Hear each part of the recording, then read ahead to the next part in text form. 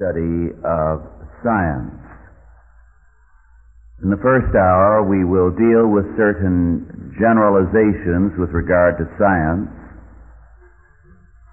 and then, in the second half of this first hour, certain principles with regard to the teaching of science.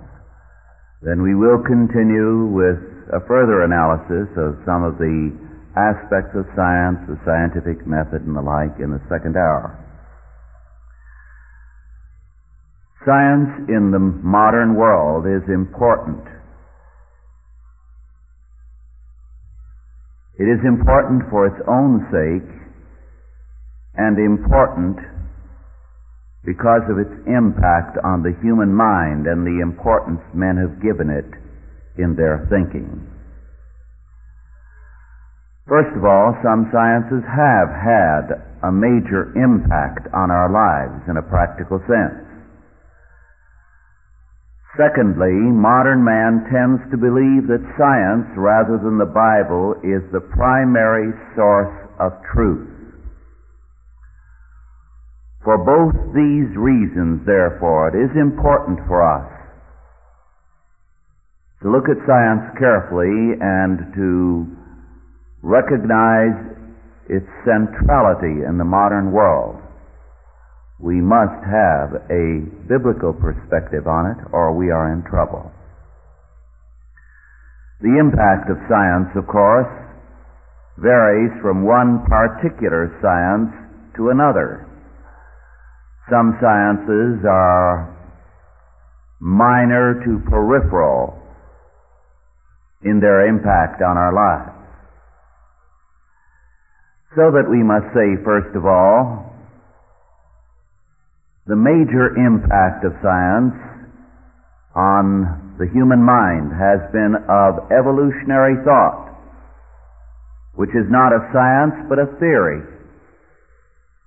It has a religious premise. It is from beginning to end a faith, an unverifiable faith, but it is equated with science. As Christians, we must stress this fact. Whether we believe in evolution or in creation, we believe by faith. Now, we believe that there is far more reason, logic, and evidence for a creationist belief. But both rest on an act of faith. Neither is provable. Moreover, we must then go on to say that in every area of life and thought, faith has priority before facts, because faith determines what your facts will be. It is your perspective. My perspective on this room is determined by my point of view. I see this room differently than do you because I stand at this point. My perspective determines what I see. Intellectually and scientifically, this is also true. We begin with a faith, and that faith tells us what our facts will be.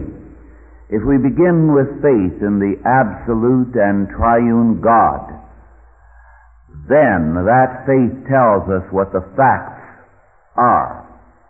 If we deny God, then we are going to look at creation and we're not going to see a single fact as God-given. We will see it as brute factuality, meaningless factuality, accidental facts. There are no non-interpreted facts under the sun. All facts are seen as facts in terms of a presupposition of faith. And it is your faith that determines what constitutes a fact for you. Thus, we do not replace evolution with facts as such, but with the doctrine of creation and facts as created by the sovereign God.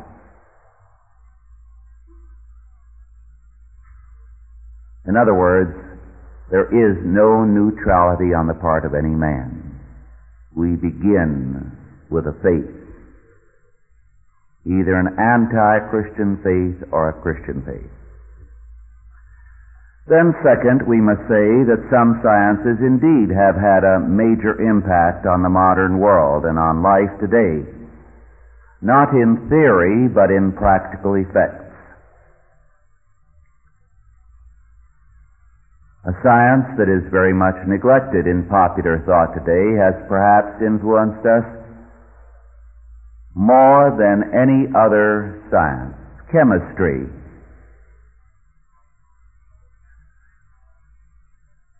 However, because chemistry is less involved in the theoretical aspects of science, we do not hear as much about it. But if you were to remove the 20th century results of chemistry, we would be back in the horse and buggy age. We owe even gasoline to chemistry.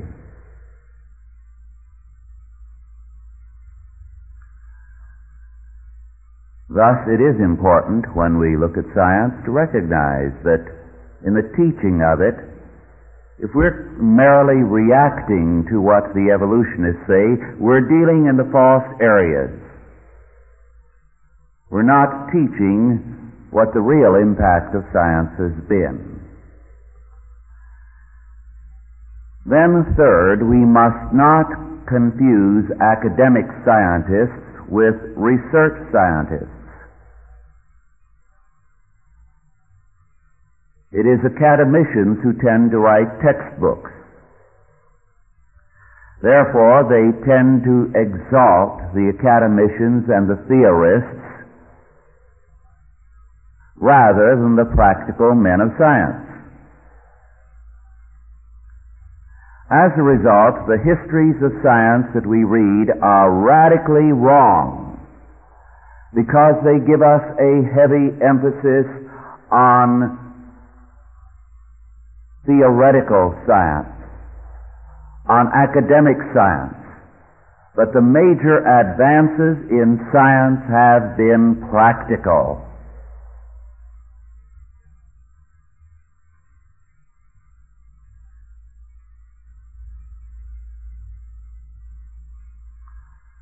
Consider, for example,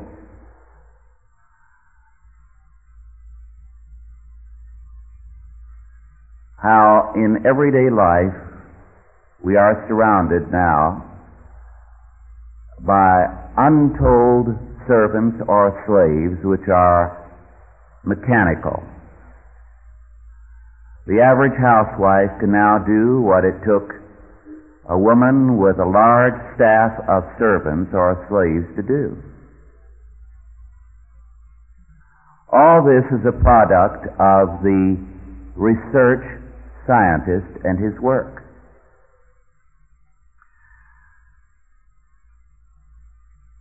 Most of our actual history of science is thus unknown because the concentration in the textbooks is on the theoretical and the academic side.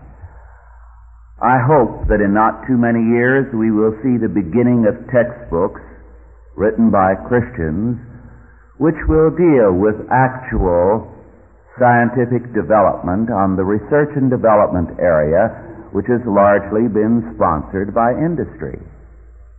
If you want to know where the real development in science is, you have to look at your large modern corporation, its research and development department.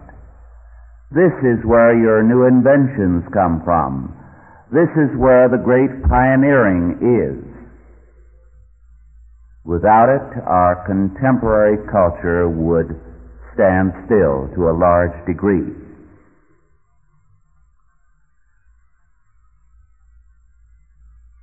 This is true not only in technological things, it is true also in the area of plant genetics and related fields. The industrial connection in the development of modern science is basic. If you were to eliminate it, you would be back in the horse and buggy age. I'm going to stop for a moment to offer you a book. Those of you who are teachers in either an American history or science. It is a book titled The Professional, a biography of J.B. Saunders by Otto J. Scott. It is the life story from 1900 to the present of an oil man, an independent oil man who went into the oil business in the middle of the Depression and in no time at all gave the big corporations quite a run for their money. His life is used also to tell the story of American history, so it's important in history, from 1900 to the present, and also the kind of thing that has gone into the technological and scientific development as a result of the oil industry. It's an excellent tool for the practical side of scientific development. Now, it'll be first come, first served. So if you will drop me a note, R.J. Rushdoony, P.O. Box 158, Vallecito, V as in Victor, A-L-L-E-C-I-T-O, V-A-L-L-E-C-I-T-O, California, 95251, and tell me that you are a teacher in a Christian school teaching science or history, and you'd like to have a copy of the book, The Professional. As long as our supply lasts, we will send you a copy freely, and you will promise in return to read it. I think you'll find it most helpful to you.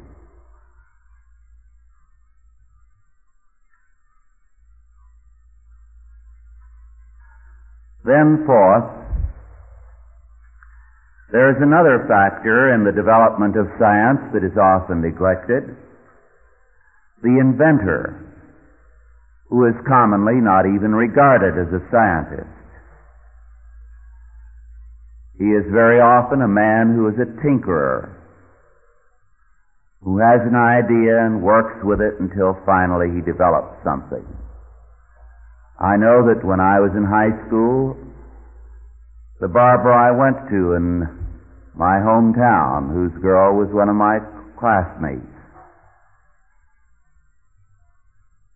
felt when he saw men working in the fields, plowing, that there had to be a better disc than the manufacturers were putting out. And so he spent a great deal of time in his garage tinkering with one idea after another until he developed the Goebel disc, which was bought out quickly by a major farm implement company and became very important in the latter part of the 30s, 40s, and thereafter in a greatly improved method of working the soil. Edison, of course, was an inventor, not a scientist, and inventors, too, have had their centrality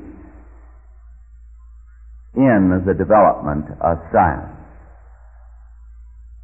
Thus, as we look at science, we have to see thus there is the theoretical side which is predominated.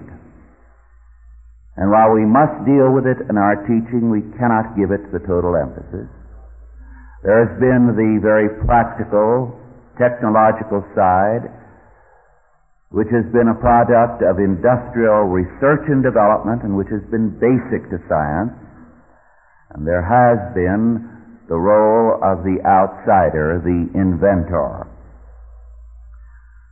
Now, to go further, science is regarded, as I said earlier, as the source of truth today by many people rather than the Bible. We are told that science gives us verifiable truth by means of the experimental method. We would have to say, however, that if this is true, then many of the sciences are hardly sciences at all, because the experimental method has a very limited place within science.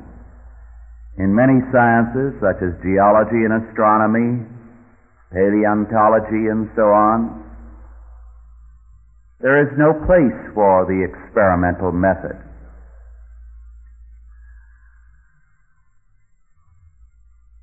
Science, in reality, is not to be defined by a uniform method, but a common interest in knowledge of the physical world. Moreover, the experimental method is not infallible. It is never comprehensive. It rests, moreover, on hypotheses and on interpretations. We shall return to that subsequently. We are told, moreover, that sciences are concerned with the physical world and therefore with reality, so that in the modern perspective, reality and the physical world are identified, and reality is reduced to things material, things physical. It is therefore implied that Christianity has no real concern with reality because it deals with things that are more than material.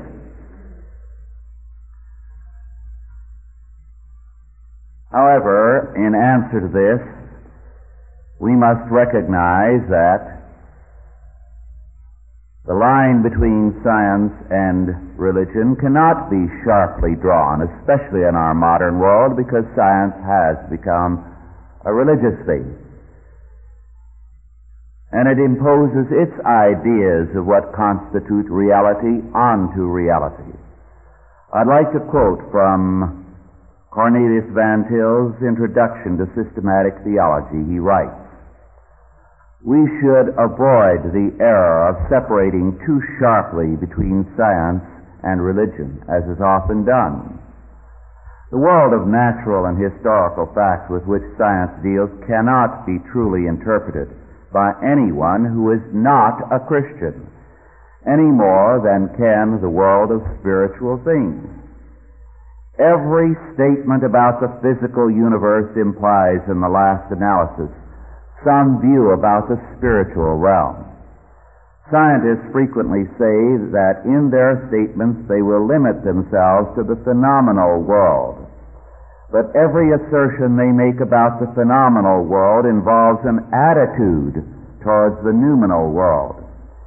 Even the mere assumption that anything can intelligently be asserted about the phenomenal world by itself presupposes its independence of God, and as such is in effect a denial of Him."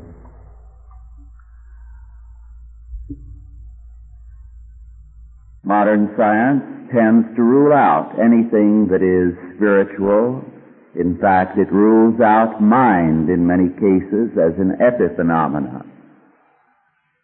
It sees reality as purely physical. Now, this does not mean that we see reality as dualistic or tripartite. For us, the total of reality is a unit God created. The Greeks divided reality between mind and body, and some into mind, body, and spirit. We must avoid that kind of division. For us, reality is divided between the uncreated being of God and the created being of all the universe, of all creation. Now, within a created being, we can see distinctions in mind and body and so on. But they are not distinctions of substance. The only two kinds of being that we recognize are the uncreated being of God and the created being of the universe. Truth for us, therefore, is not in duality nor in singleness, but in the createdness of the universe. Our teaching of science must be scripturally sound. We cannot fall into the trap because science denies mind or spirit of saying, oh, we affirm that reality is body and mind, or body, mind, and spirit. No. Then we are dividing reality into alien substances. The reality we deal with in science is creation. Creation is a unit.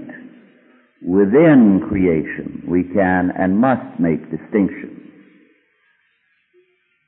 But to be theologically sound, we cannot separate the aspects of creation into different substances. They are a unity. Science teaching today is too often governed by the theology of humanism, and it must be governed instead by biblical theology. As a result, we must at all times be careful in our statements within the context of science to be governed by theological presuppositions, and to remember that the scientist is not a man of pure science, but first of all a man. As he approaches science, he approaches it with his religious convictions, all too often with humanism. Now to deal a little more directly with our approach in the teaching of science. Let us remember, as I said earlier, that science has replaced religion for many today as the source of authority and truth. The appeal in one field after another is to the authority of science, whether it be in politics, in religion, in education, or elsewhere. Therefore, when we teach science, we must teach it from a root and branch Christian perspective, or we will feed our students false concepts.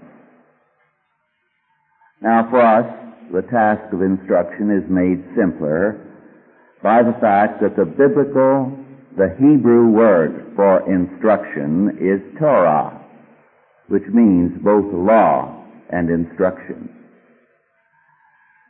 God's law is fundamental in the universe. God's law is intended for instruction. Apart from God's law, there can be no science. Any careful reading of the history of science will reveal very quickly that it was Puritanism that produced modern science. And modern science will quickly disintegrate if it abandons that background. If it abandons the framework of a God whose absolute law governs all reality, then you have no possibility of assuming that anything follows after anything else. There is no logic, no rhyme, no reason, therefore no science in the universe. As a result, the scientist is schizophrenic. In the laboratory, he assumes the God of Scripture. Otherwise, he could have no science. When he talks about science, he talks as an atheist. So he denies his own work. For the science teacher who is a Christian, the ultimacy of God and His law must be basic. For the humanist, on the other hand, it is the ultimacy of this world which is basic. Now, this has an enormous consequence for causality alone.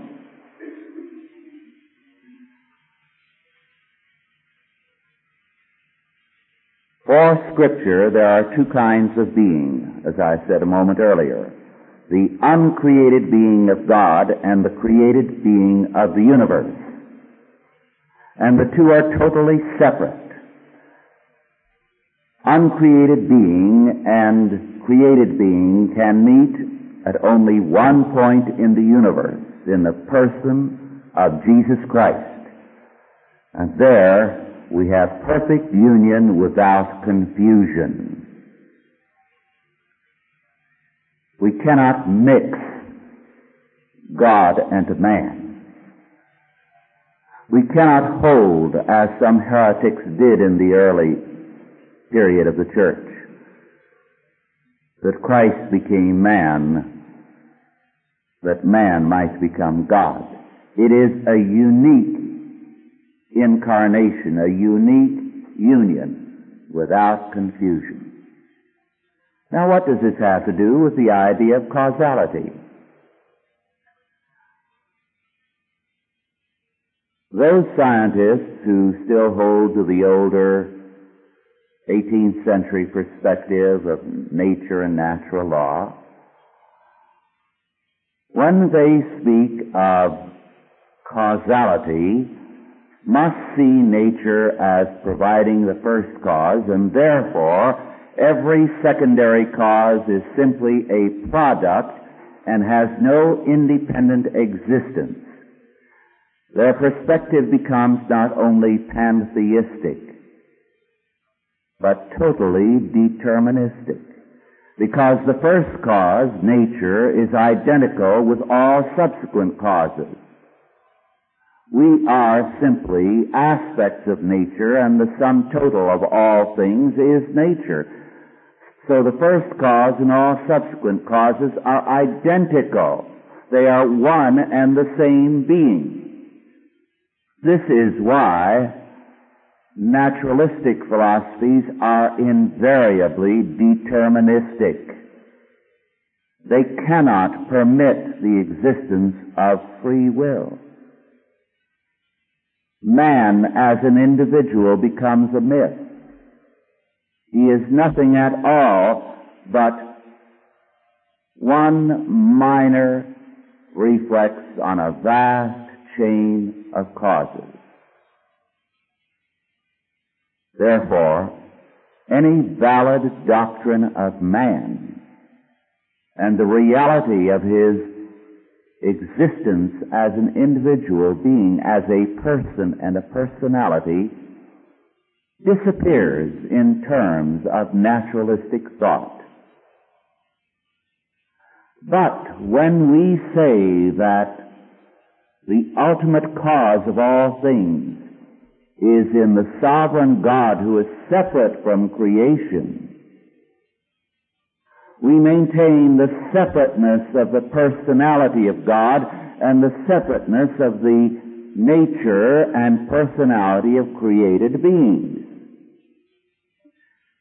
And then we can at one and the same time assert both that God, by His sovereign counsel, has determined all things that come to pass, the doctrine of predestination, and assert also the responsibility of the creature, so that he is at all times, in all places, in all things, accountable to the sovereign God.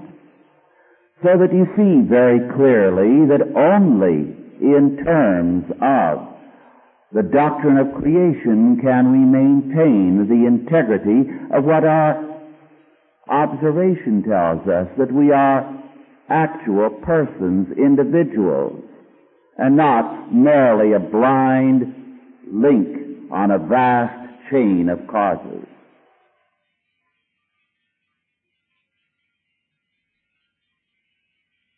Moreover, in humanistic science, because it is this world and physical reality that is exalted, because you assert the ultimacy of the universe as the cause of everything, you not only get into determinism and the denial of secondary causes, but you have the death of responsibility. You have man merely as a product of the universe, totally conditioned, and therefore it is, to all practical intent, the death of man in any Christian sense. This is why some of the French thinkers in the death of God school recognized and witnessed against themselves when they said, the logical conclusion of the death of God theology is the death of man. When we affirm the death of God, we affirm the death of man. We affirm the death of meaning, the death of reality. And so the whole of our world is reduced to meaninglessness.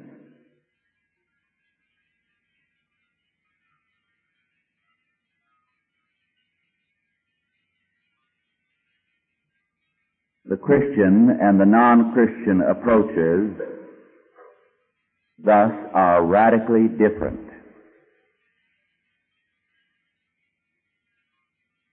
I dealt with the fact of definition earlier. For the humanist, definition is easy. But when he defines, he distorts, because he believes all things are definable in terms of this world. As he defines man, therefore, he is guilty of a serious reductionism. He reduces man to that which man is chemically or biologically or psychologically, and he insists on defining man purely in terms of what his presupposition tells him is real, physical reality.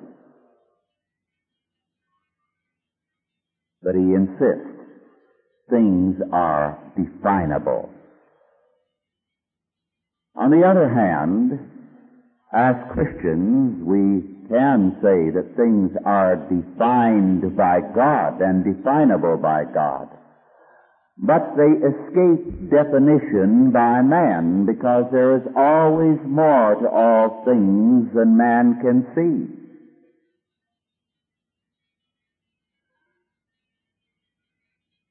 Ultimately, the definition of all things, including the atom, must be in terms of the mind and the purpose of God. Therefore, for us, there is not this facile, easy bent to defining all things.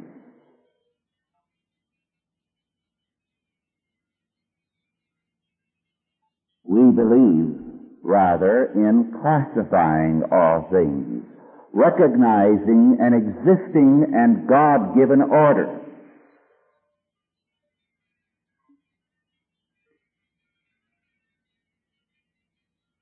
There is today a radical de-emphasis in the sciences on classification, and yet modern science owes so much of what it is to classification, which is a product of the older Christian perspective.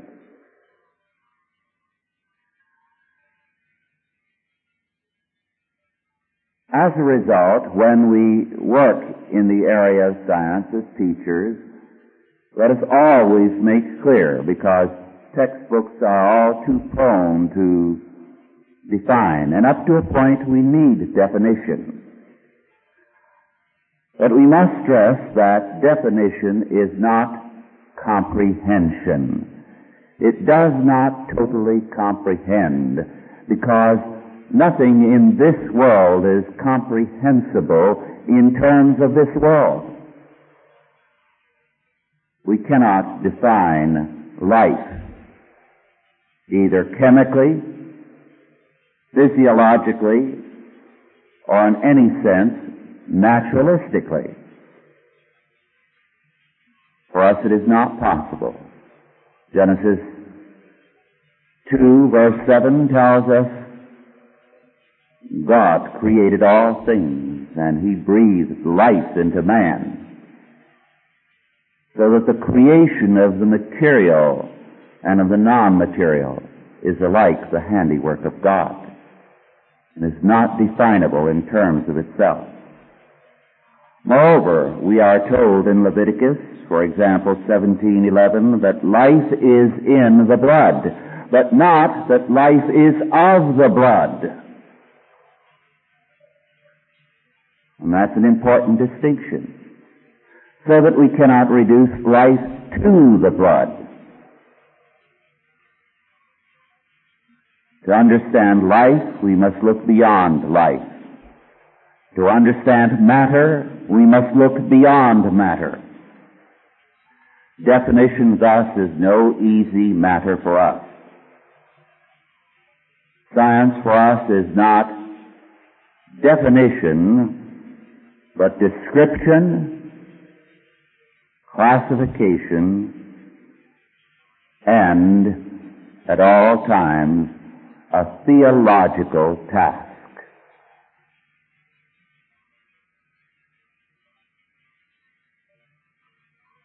The theological foundations of science means that we must have a realistic view of scientific goals. Because God is God, this means with us, in terms of Matthew 19:26, that with God all things are possible. Now, you will recall yesterday I spoke about the fact that there are certain inescapable categories of thought. Man cannot evade them. He may deny them in Scripture, but he will reproduce them elsewhere. He may deny that God is sovereign. He will then transfer sovereignty to nature or to man or to some aspect of creation. He may deny that the Word of God is infallible, but he will transfer infallibility to something else. In Marxism, it's to the dictatorship of the proletariat. In democracy, it's the voice of the people is the voice of God. Every system of thought has implicit a doctrine of infallibility. Now, with any system of thought, wherever you have ultimacy, there you also center total potentiality. Scripture tells us with God all things are possible. But if we deny God and we affirm nature, we then say with nature all things are possible. If this physical universe is ultimate, if it is all there is, then it does follow logically that all potentiality is within the physical universe.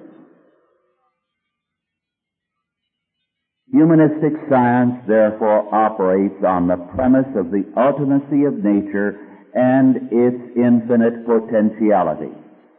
As a result, scientists are ever ready to experiment or to hypothesize in areas they know to be impossible from scientific experience. Scientists have demonstrated that spontaneous generation is not a fact. Yet they posit it for evolution. Why? Given enough time, the infinite potentiality of the universe, they maintain, will produce spontaneous generation. So that all those things that are impossible in the laboratory become possible in terms of the infinite potentiality of nature.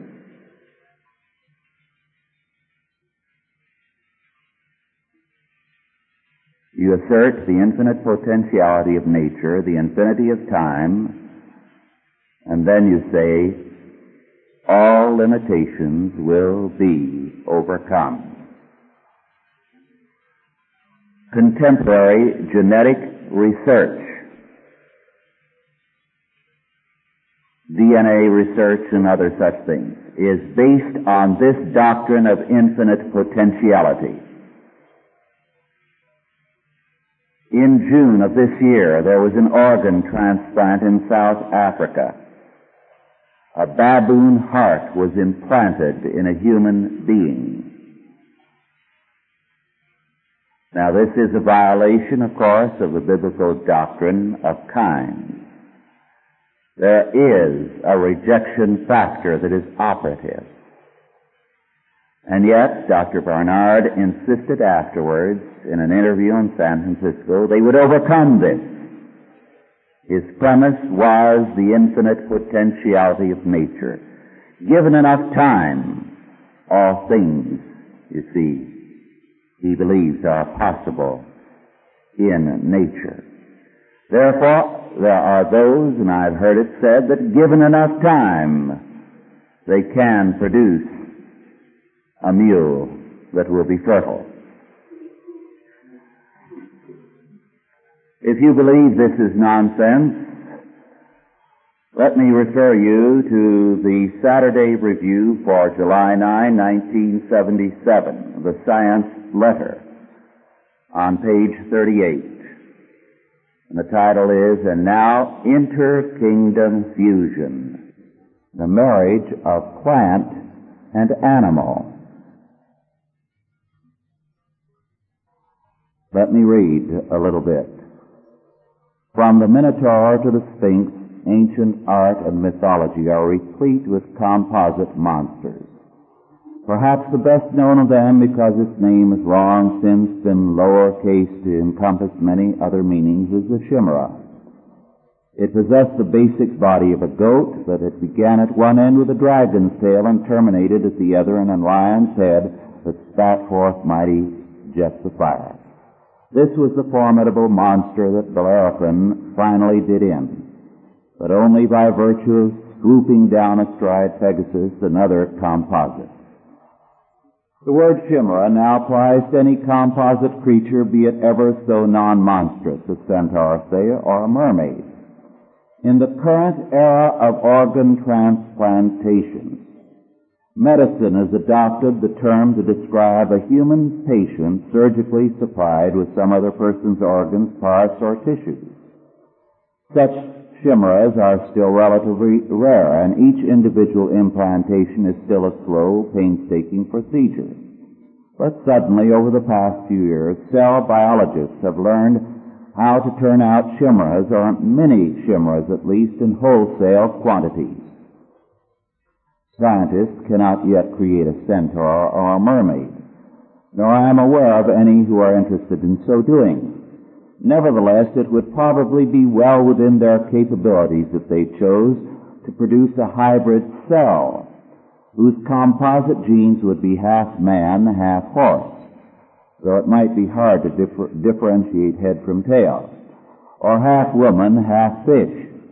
They might even duplicate the essential ingredients of the original chimera if dragon cells were not too hard to come by.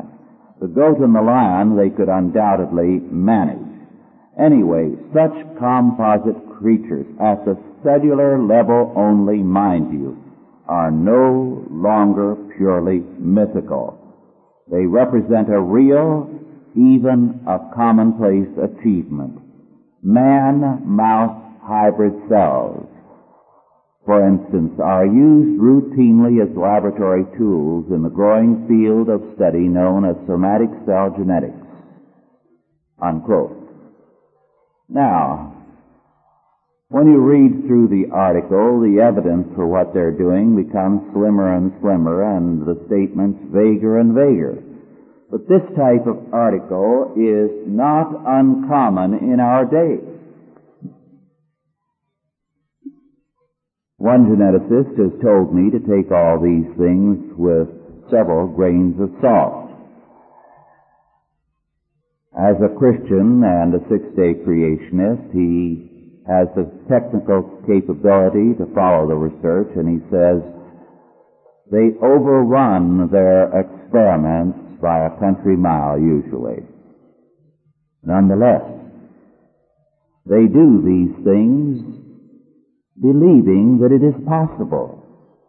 Because when you deny God, you are going to transfer potentiality from God to the universe.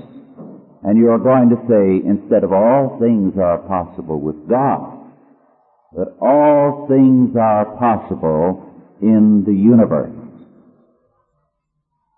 As a result, the lines created by God between the various forms of life and between life and non-life are denied, because this violates the potentiality of nature, an article of faith. Moreover, eternity is now attributed to nature, because eternity is also an attribute of ultimacy. God is eternal. Therefore now, nature is eternal. Well, if nature is eternal, this then presents them with a problem with regard to what is time. And so, although the idea of time is extensively used in contemporary science, I won't go into this, there is an ambivalence with regard to time and a distaste for it. And you find clock time an object of tremendous hostility in the modern temper. In my Mythology of Science, page 76 following, I do touch on this, if you're interested in it a little further. Now, because of this belief in the potentiality of nature, scientific experimentation today is guilty of extensive fraud. I cited in one of the earlier lectures the drawings of Ernest Haeckel, one of the most noted biologists of the last century. He showed the apparent development of a human embryo through all the animal stages of evolution up to man. His drawings were shown to be fraudulent.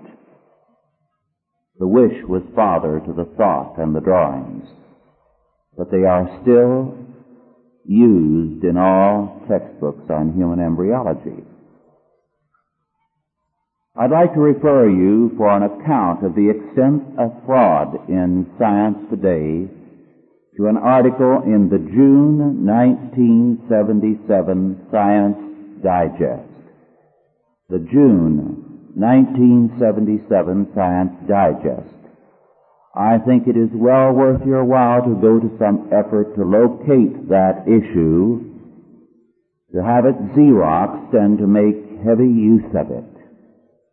Because there are so many today who have a blind faith in science, and they need to recognize the facts as they are presented by this study. According to this report, the major part of the experiments reported today by scientists are fraudulent. Several samplings were made at random of experiments and their results as they were reported in the scientific periodicals.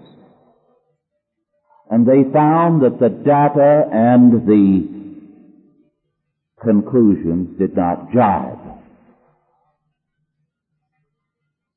The very obvious conclusion was not only that most experiments today are fraudulent, but that scientists are not anxious to do anything about it. The extent of fraud is becoming such that it is becoming a drag on science, because you assume that you can do something on the basis of a reported result, and the result is not valid.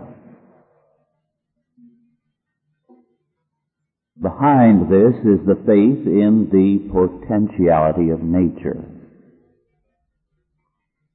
The idea is, if it isn't true now, it will soon be.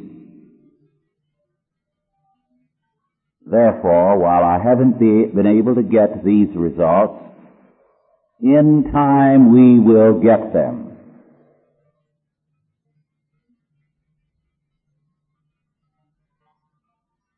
Now to go on to another area in the practical aspects of teaching. One of our problems in the teaching of science today is that the dominance of the academic orientation of subjects is so great. Biology, chemistry, and physics, for example, are taught in isolation from one another as though a different world existed for each. And there is no real correlation made between the subjects. This is too much the abstracted academic view of science which prevails in our humanistic universities. It shows the predominance of the academic perspective. This is why it is healthy to stress the practical consequences of science around us, industrial research and development and its work, and to give a wholeness so that as we go into the particular fields we are always mindful of the wholeness of the goal of learning.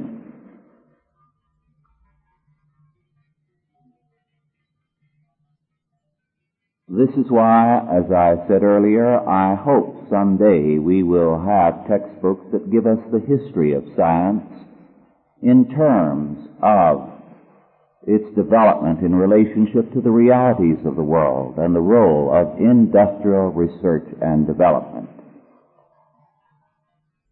We would then see the place and the role of science more accurately. The oil companies, for example, have been very much in the limelight in recent years and have been kicked around rather savagely. But very few people are aware of how much we owe to the oil corporations for their research and development department. And very few people are aware of how much, for example, beginning in the war years and just before, one corporation, Raytheon, contributed not only to saving this country in the war, but to so much of our technological development since.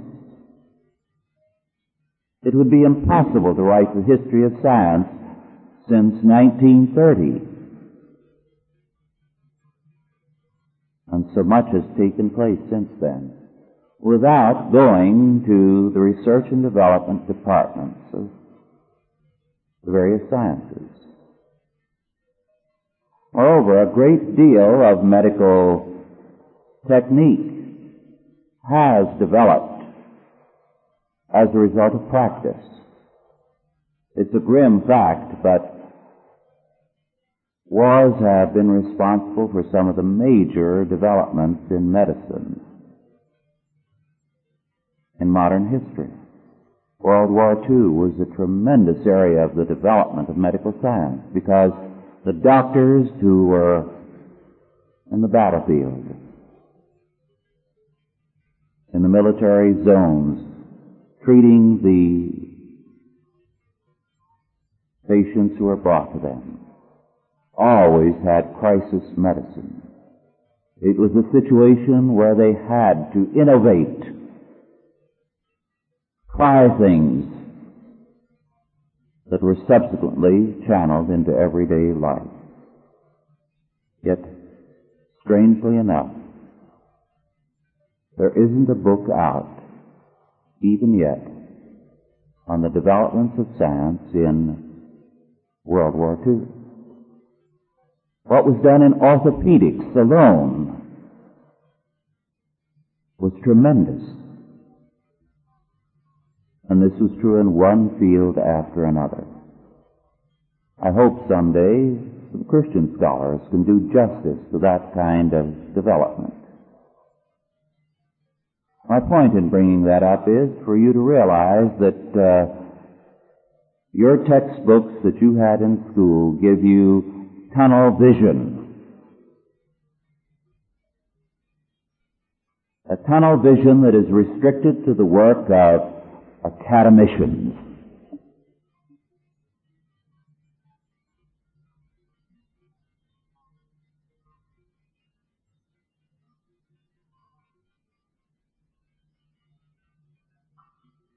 This should not surprise us.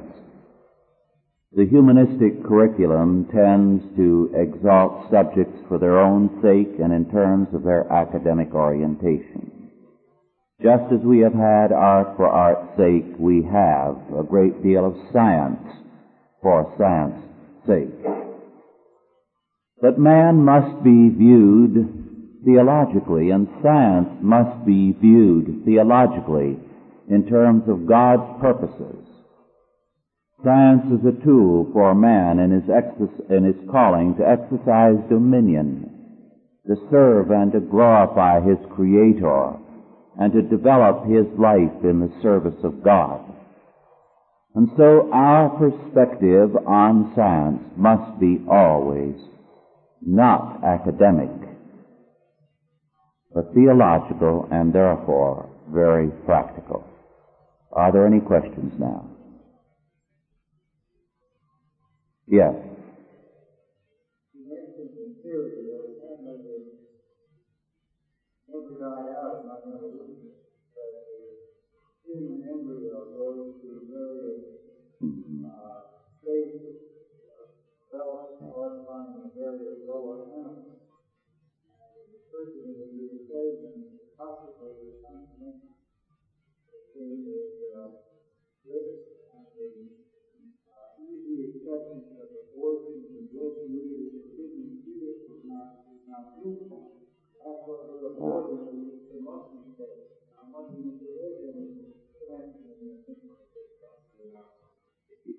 Yes, I am sure there is a connection between evolutionary thinking, which downgrades man and the embryo, and abortion. Also, there is a connection between evolutionary thinking and the increasing demand for euthanasia, because the proponents of abortion are now pressing to have euthanasia legalized. After all, man is nothing in the modern perspective. He is not a creature created in the image of God, and therefore his life has less and less value. But the ugliness of the situation is that the unborn baby who has committed no crime must be killed, and the murderer cannot be given the capital punishment which is his due. Yes.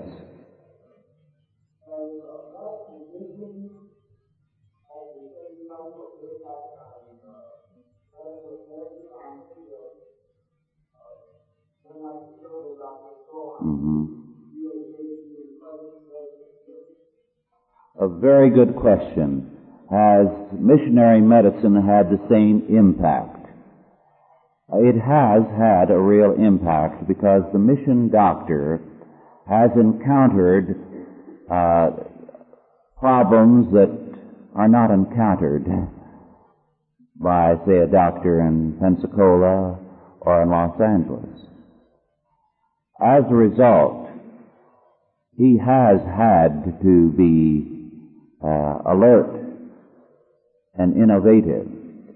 A number of major foundations have, as a result of having contact with missionary doctors and seeing the problems on the field, instituted research stations in various areas such as Africa and other places, because they recognize that here is a place where a great deal can be learned.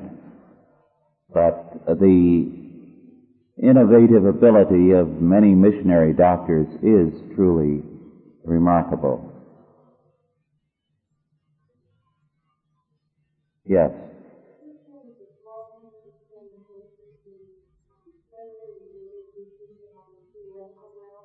Could you repeat that?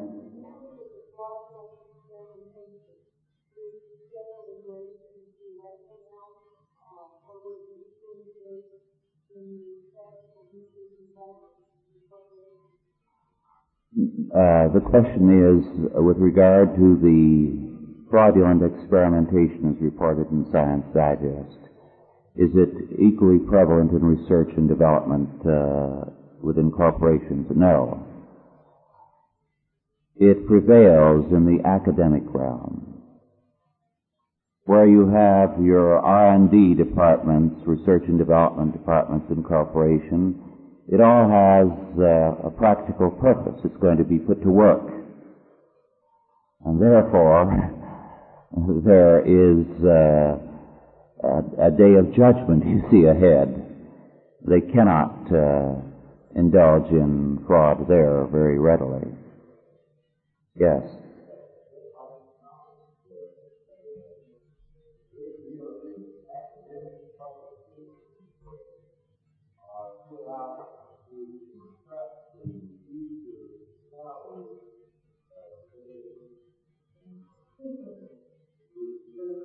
Mm-hmm. Mm-hmm.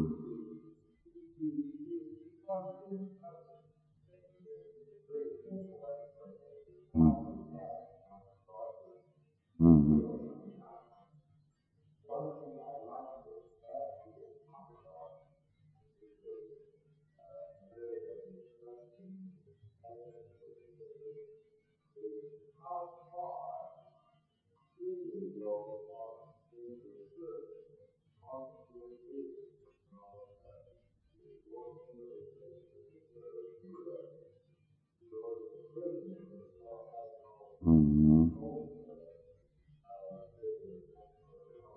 Mm-hmm.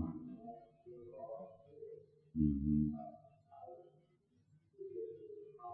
Mm-hmm.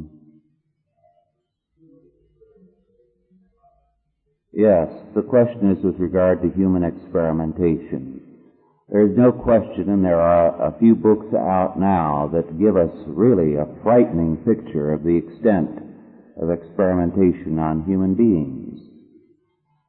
The type of thing that Delgado and Skinner advocate has actually been tried, electrodes in human brains. And it is done with mental patients who are helpless and cannot defend themselves against that.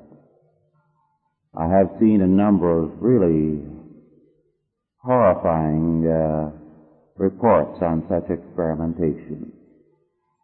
I believe that as Christians we must recognize that man, because he is created in the image of God, whether he's a criminal or a saint, cannot be treated with contempt. There are boundaries beyond which experimentation cannot go.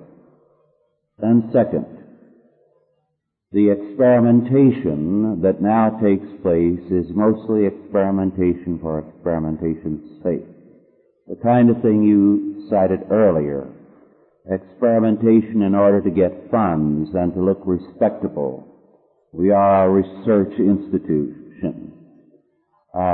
Leads to all kinds of pointless experimentation. We cannot tolerate as Christians pointless experimentation in any sphere. Third, if the experimentation has a valid and a practical goal, which will be preserving of life and of health, and will not be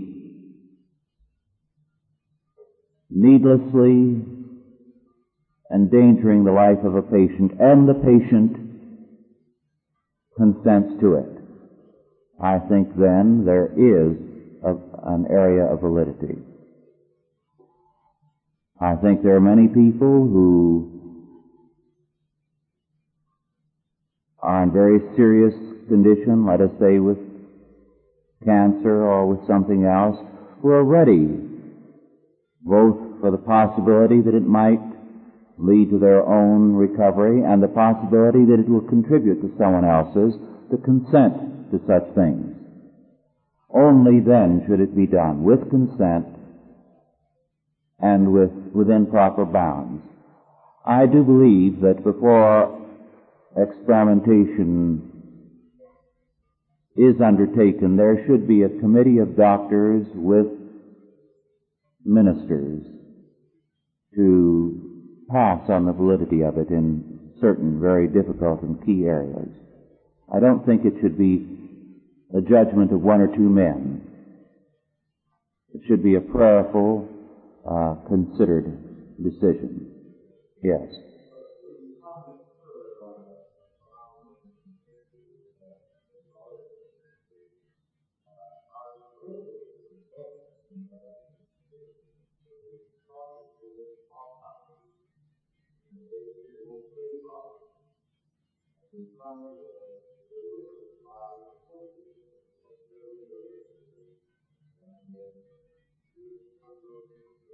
Mm-hmm.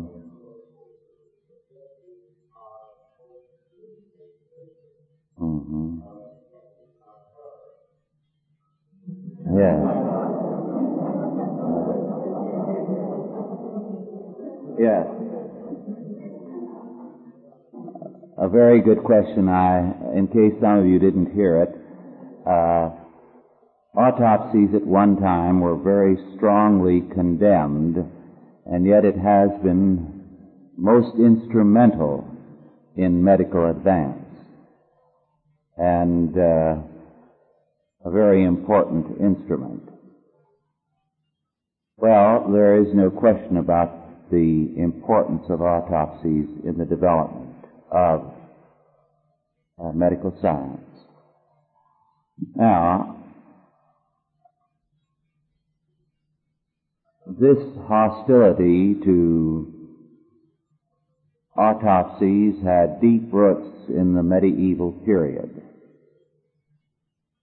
It was a part of the medieval period and its outlook that was carried over into Protestantism. I won't go into some of the very peculiar ideas that came along with it. Some of them are a delight to report because they're so amusing. But it came over also with a great many prejudices and the like that were definitely not scriptural. Now, Scripture requires respect for the human body. It is to be resurrected, although not the same body, but the body is, as it were, the seed for the resurrection body. So only in Christianity do you have a respectful attitude towards the body. In other religions, the body of the dead is feared. It is uniformly disposed of as quickly as possible and with terror. I know among the Indians the dead were not even put in graveyards. They were taken somewhere in an isolated area and buried, and always with rose bushes cut into long strips and placed over the body so the spirit wouldn't follow them home. So Christianity brought about a respect for the body.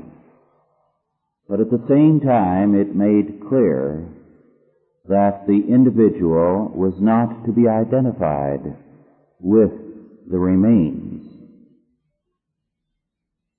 And therefore they were to rejoice in that their loved one was now in eternity.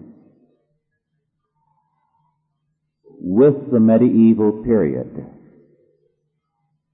there came to be a number of beliefs that took very literally the resurrection of the exact body that was buried. So there were great pains taken with regard to that exact body.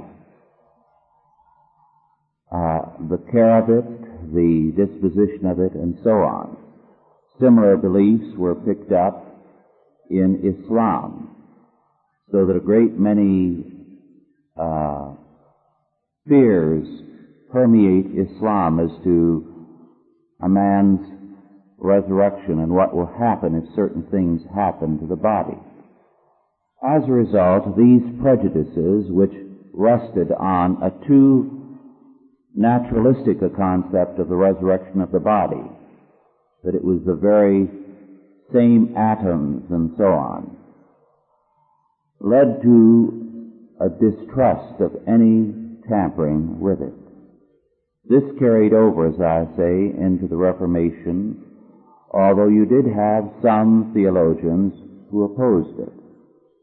You had, as a result, a rather mixed picture. Now,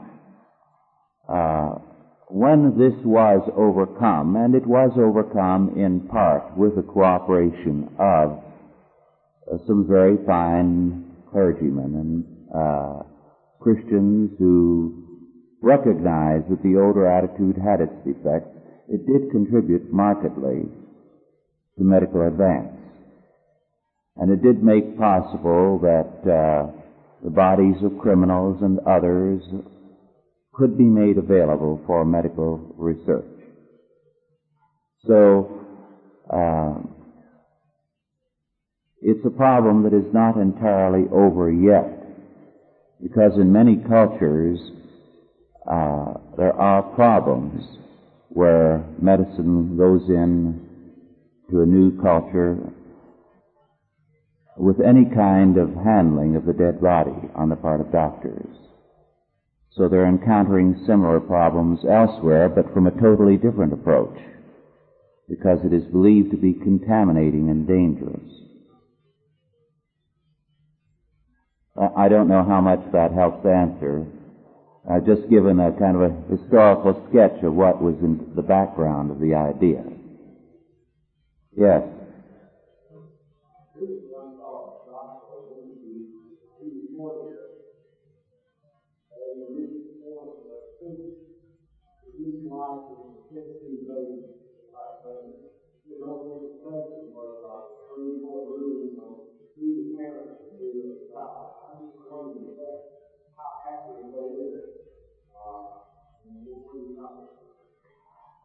All I can say is I have no way of knowing how accurate that is. I know there are a number of people who, one doctor in Italy and some here who claim to be experimenting in that area.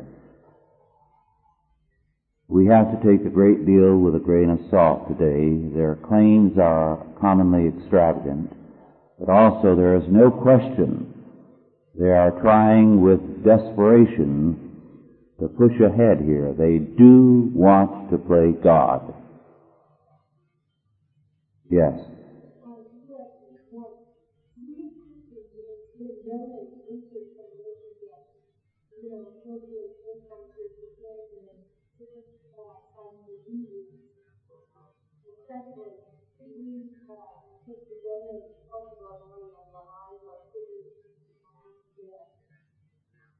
Two questions. First, should we donate to these various societies? Well, that's a very general question. It's hard to answer. Now, one man in Washington dealt with the cancer research funds and pointed out that in that case at least,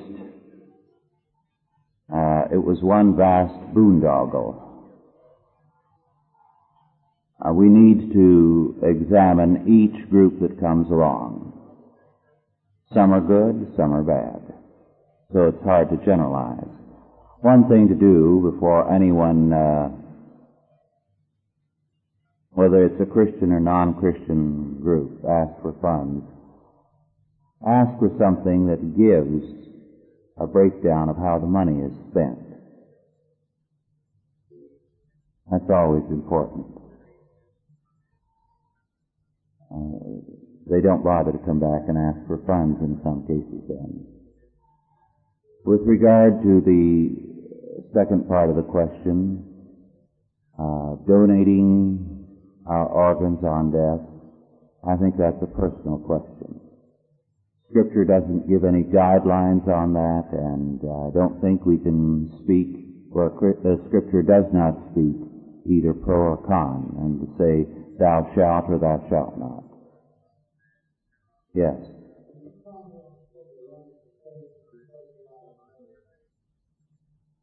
The ramifications of socialized medicine. Socialized medicine is only the prelude to socialized religion,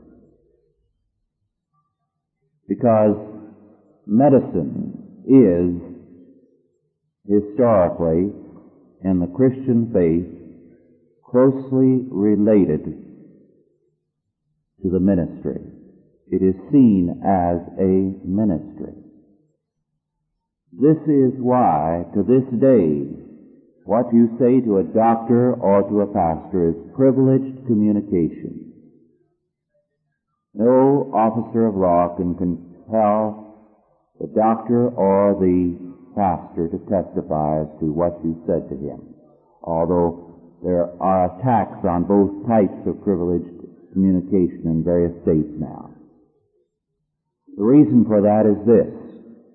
In terms of Scripture, the word salvation means the fullness of health and victory, deliverance. Ultimately, it means our resurrection, our physical resurrection, our life in the new creation. So it is the salvation of our body and of our soul in their totality. Hence, in Scripture, healing was closely associated with the ministry. Not the same calling, but a coordinate calling. It was an aspect of Levitical work, and there were certain of the Levites whose ministry was a ministry of healing.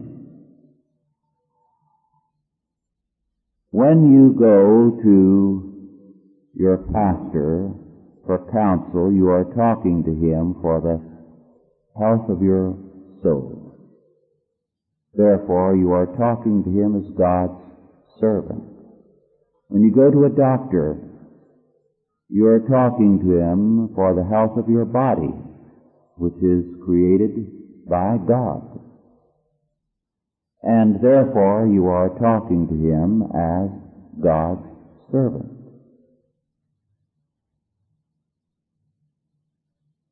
This is why increasingly I believe it will be wrong to go to a non-Christian doctor, especially as the lines are drawn clear. In abortion is making that clear, that there are two kinds of medical practice. Now, what the state is saying in its attempt to socialize medicine is that there is only one mediator between whatever is ultimate, or that we are the ultimate power, and no one can be in independence of us, and least of all can there be any privileged communication. Any realm which sets itself up as having an immunity of being free from our government and our control.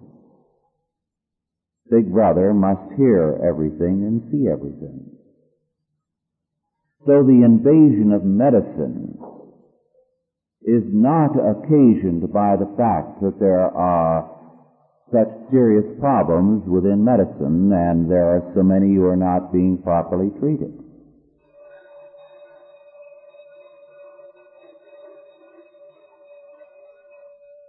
As a matter of fact, doctors within their own charitable practice were doing far more than socialized medicine is doing in Europe. The purpose is an anti-Christian one. Well, we'll continue in 10 minutes.